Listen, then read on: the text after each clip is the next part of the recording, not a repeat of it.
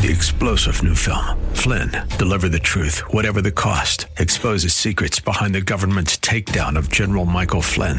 Flynn knew what the intel world had been up to. He ordered the first audit of the use of contractors. This set off alarm bells. He told the truth. He was the most dangerous person for Donald Trump to hire. They had to get rid of Flynn. Flynn, deliver the truth, whatever the cost. Available now. Watch it today. Go to salemnow.com. salemnow.com. See, the way that we're going to be judged, we will be judged based on the same severity that you judge others.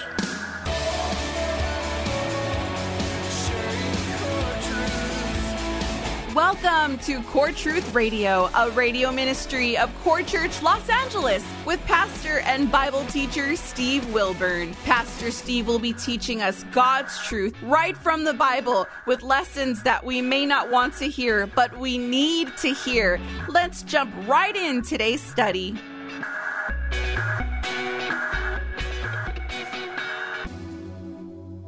See, Jacob had learned over the years, we need God's compassion. The original word for compassion in the Hebrew means mercy. See, mercy is not getting what you deserve, okay, but rather God giving you favor instead. So when we seek for God's compassion, we are not looking for what we deserve. Don't ever pray to God, God, give me what I deserve. Lightning bolt comes down, there's a ball of ashes, okay? So no, never pray that God gives you what you deserve, okay? We're looking for compassion. We're looking for mercy. We're looking for favor. We're looking for God's grace. You know, they needed this man to grant them favor. This is why it's so important for us to treat others with compassion.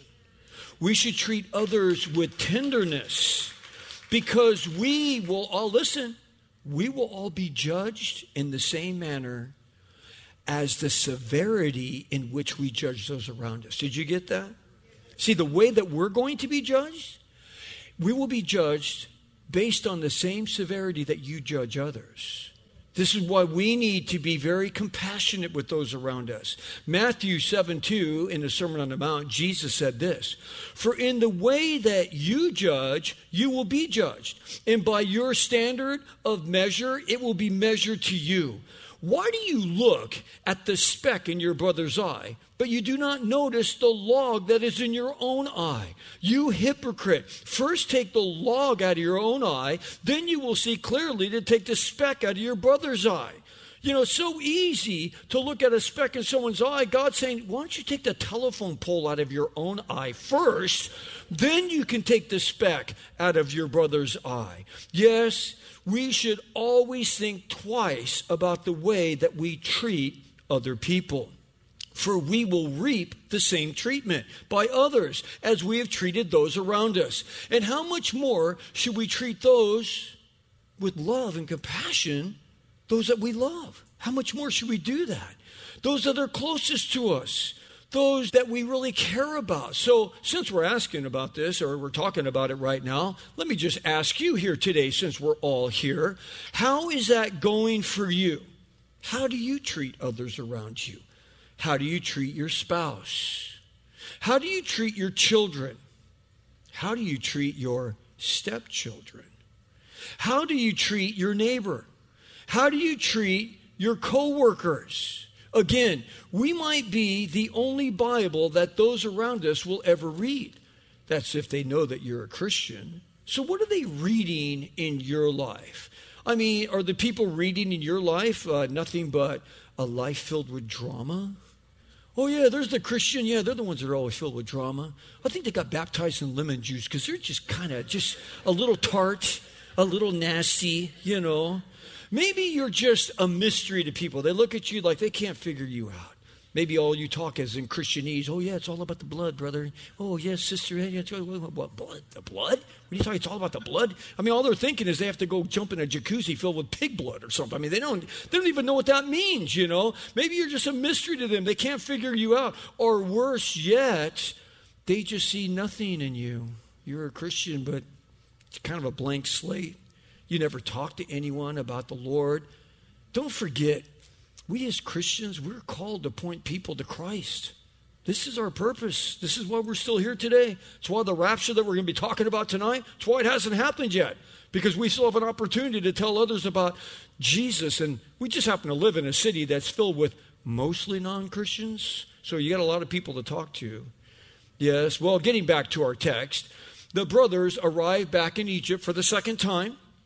And Joseph arranges a dinner at his own house. What? Like we're going to go to dinner at the prime minister's house? What are you talking about? This throws his brothers for a loop. They didn't understand. Why is this man who's been so hard on us inviting us to his own home? Are you serious? Which brings up our second point, an unexpected kindness. Let's pick up and read again, starting in verse 19. So they came near to Joseph's house, steward, and spoke to him at the entrance of the house. So now they're talking to Joseph's kind of right-hand man. And they said in verse 20, "Oh, my Lord, we indeed came down from the first time to buy food.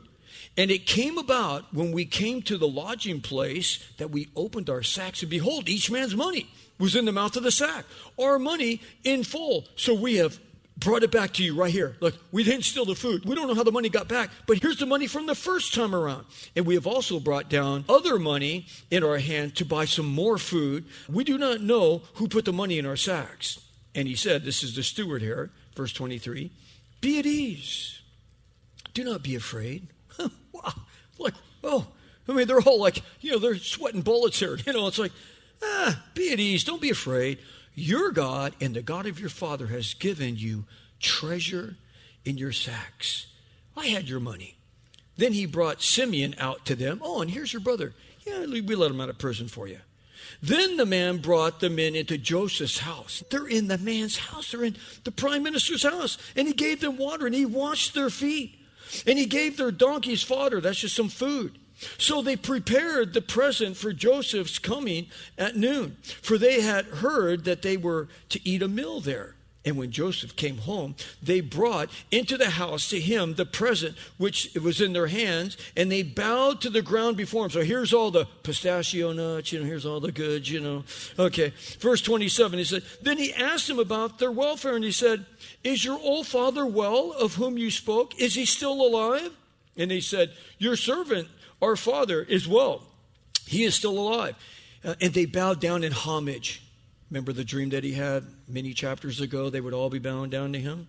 Verse 29, as he lifted his eyes and he saw his brother Benjamin, his mother's son, he said, "Is this your youngest brother of whom you spoke of me?" I mean, this is his little baby brother. His mother died having him.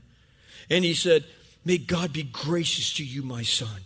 So Joseph, in verse 30, hurried out, for he was deeply stirred over his brother. And he sought a place to weep. And he entered his chamber and he wept there. Oh, wow.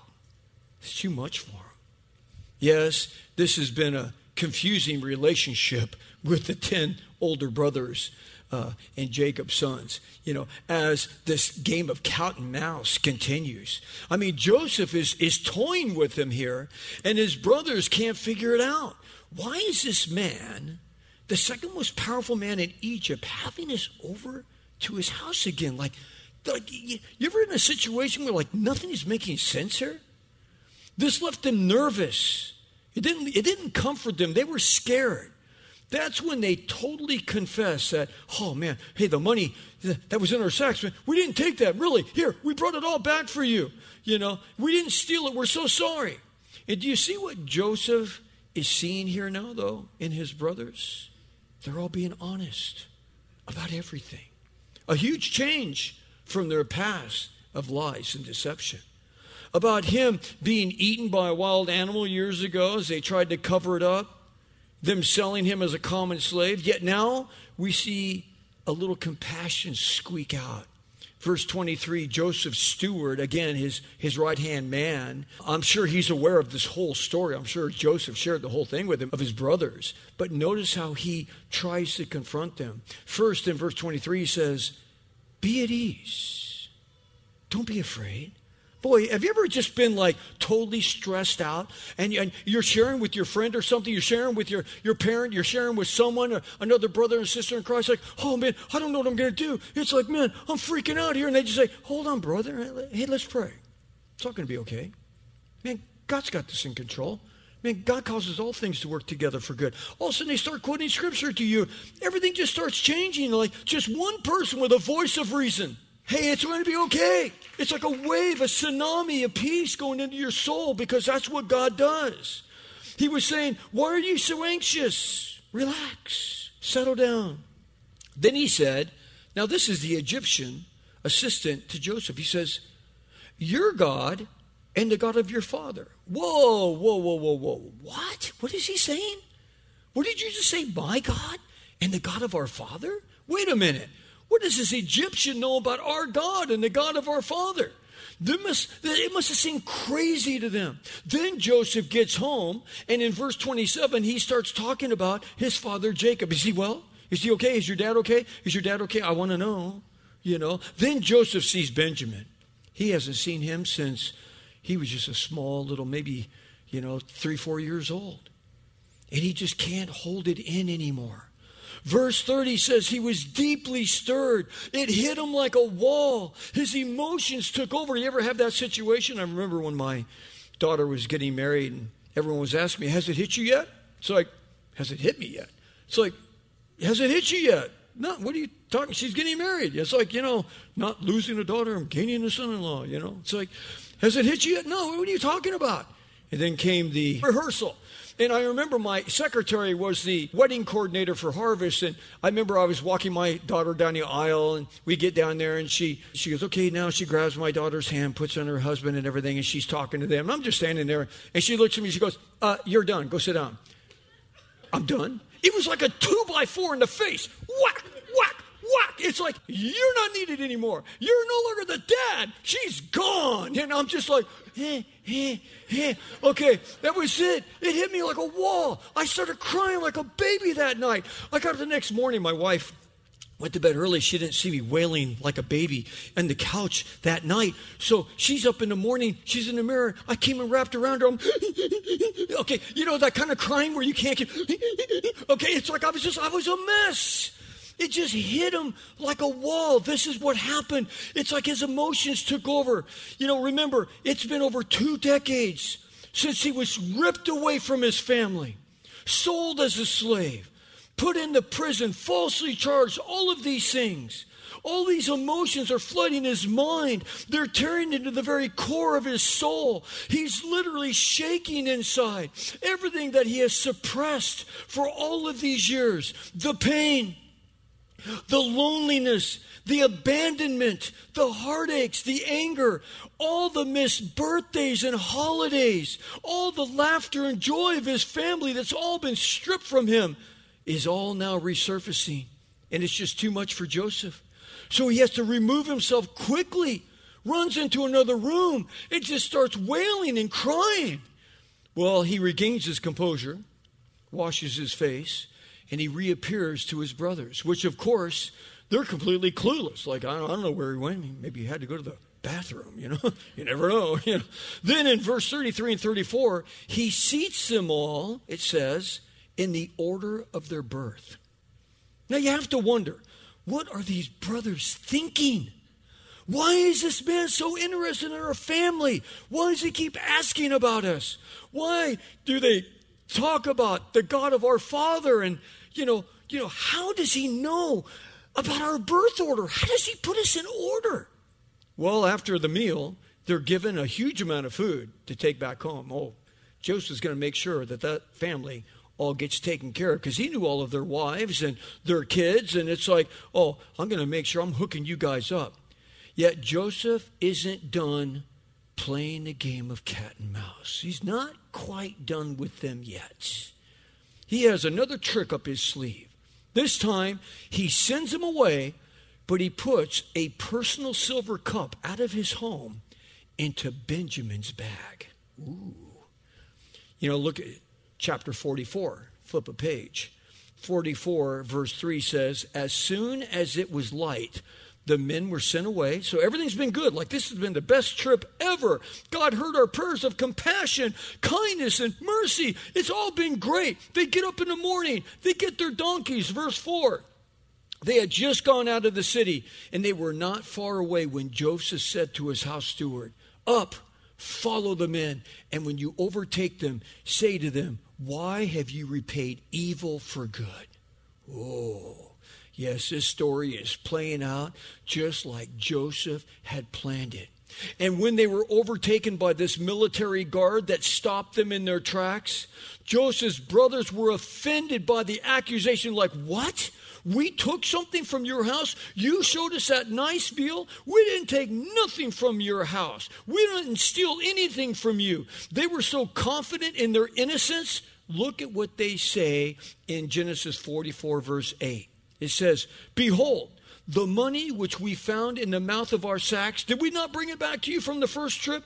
We brought it back to you from the land of Canaan. How then would we steal silver or gold from the Lord's house? How would we do that? With whomever you, of one of your servants it is found in, let that person die, and we will all be slaves to you." He goes, "You know what? You guys are falsely accusing us. No can do. If you find that piece of silver in one of our sacks, let him die instantly, and the rest of us will serve you as slaves." They open up the bags. It's in Benjamin's bag. You ever been just defeated? Just like, just the wind out of your sails. Just my life is over. I'm sure when they saw that bag of anyone, Benjamin, no, not Benjamin, anyone but Benjamin. What can it be? Simeon. We don't care about him anyway. Yeah, jump that dog. No, it's Benjamin. It's Dad's favorite. He's the youngest. Benjamin, I can do this. I didn't do it. I didn't touch it. I don't know how it got there. It's like, you idiot. Oh, they got to have to somehow reason with Joseph because we can't kill Benjamin. Oh, my goodness, it's like killing our dad. Let's read it. It says in chapter 44, verse 16. So Judah, he's stepping up to the plate. He's the mediator.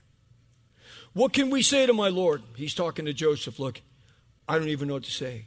There's not even words to say here. He says, "What can we speak?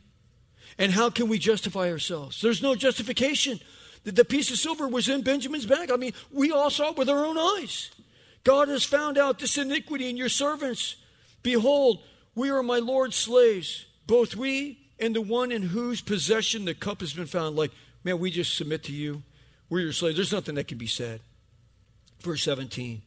But Joseph said, "Far be it from me to do this. The man in whose possession the cup has been found, he shall be my slave. But as for you, go in peace to your father. I'll just keep Benjamin here." It's like verse 18. Then Judah approached him and said, "Oh, my Lord, may your servant please speak a word to my Lord's ears, and do not be angry with your servant, for you are equal to Pharaoh." See, they're recognizing his position. Like, we know you're the man. We know that whatever you say goes. But man, I've got to talk to you. Please hear me out. Verse 19. My Lord asked his servants, "Look, you asked us, saying, 'Have you a father or a brother?' And we said to my Lord, 'We have an old father and a little child of his old age. Now his brother is dead,'" talking about Joseph, who he's talking to, which he doesn't know. "So he alone is left of his mother," talking about Rachel, "and his father loves him.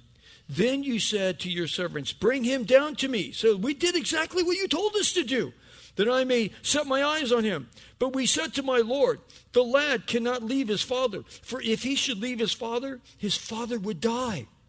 You said to your servants, however, 'Unless your younger brother comes down with you, you will not see my face again.'" Like, don't you dare come on my property without that younger brother. So we did, just like what you said. Verse 24. "Thus it came about, when we went up to your servant, my father, we told him all the words that you said." And it says, verse 25, "Our father said, 'Go back and buy a little food.' But we said, 'We cannot go down there if our youngest brother is not with us. Then we will go down, for we cannot see this man's face unless our younger brother is with us.' So your servant, my father, said to us, 'You know that my wife bore me 2 sons,'" talking about Rachel, And the one went out from me, and I said, surely he is torn to pieces.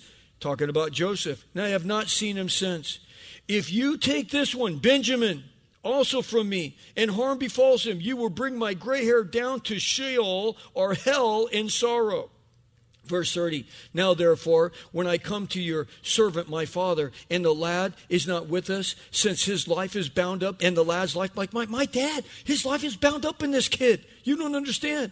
When he sees that the lad is not with us, he will die on the spot. And he's thinking back 20 years ago plus, when they told him that Joseph was ripped up by an animal. No one could console him. Remember when we studied that? Thus your servants will bring the gray hair of your servant's father down to Sheol, or hell, in sorrow. For your servant became surety for the lad of my father, saying, if I do not bring him back to you, then let me bear the blame before my father forever. Now, verse 33, key in on this. Now, therefore, please let your servant remain instead of the lad. My life for his. A slave to my Lord. I'll be your slave forever. I'll serve you. But let the lad go with his brothers. For how shall I go to my father if the lad is not with me? For fear I will see evil that would overtake my father. Wow, what a change in heart of these brothers, huh? 20 years later, they're all confronted with the pain that caused their father over 2 decades earlier. By covering up their sin of selling their own brother to slave traders, then telling their father that Joseph was eaten by a wild animal, trying to cover their own wickedness. But here we are, 20 plus years later. The guilt and the shame is right there. It's just right there. They can't get rid of it. See, NASA said that somehow 13.7 billion years ago, there was a massive explosion. And out of that explosion, all the elements came to the earth. It started this evolutionary process. And everything evolved from there. And these molecules all came and they started sticking together as cells. And they one day became a monkey.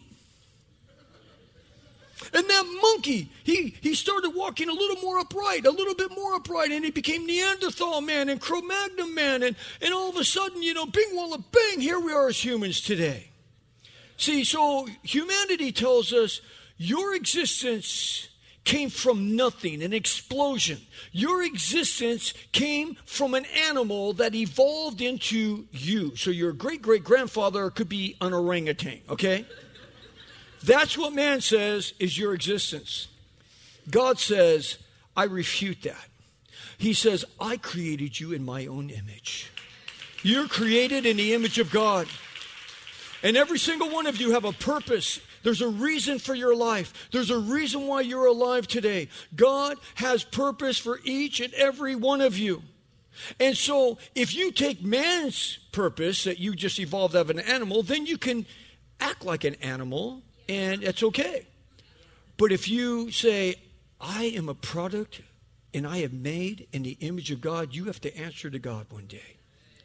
Why is it that people 20 years later, like we're seeing in our text, are still dealing with guilt of something they did so long ago? You know why? You know why they feel guilty? Because they're guilty.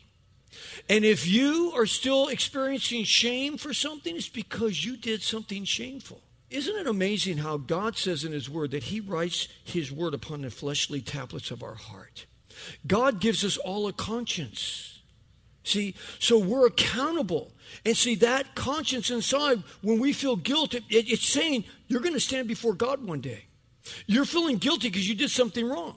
See, do you really have to read Exodus 20 where it lists the 10 Commandments for the first time? Do you have to read that really to know that thou shalt not steal? Or don't you already just know it instinctively? It's like God, even though he writes it in his word, he instinctively puts it inside of us. So when we're doing something wrong, when we're throwing someone under the bus, we're backstabbing someone, talking behind their back, we know it's wrong. You don't have to be told it's wrong. You already know it. And you're going to stand before God. And it's just like, it's amazing how that guilt and that shame can just rest on you forever. You did something 20 years ago, 10 years ago, last week, 30 years ago. Doesn't matter. It's still sitting there. So Jesus says to every one of you, my life for yours. I lay my life on the cross for you so that you can be forgiven. So that you don't have to carry the guilt and the shame with you like these brothers did for 20 plus years.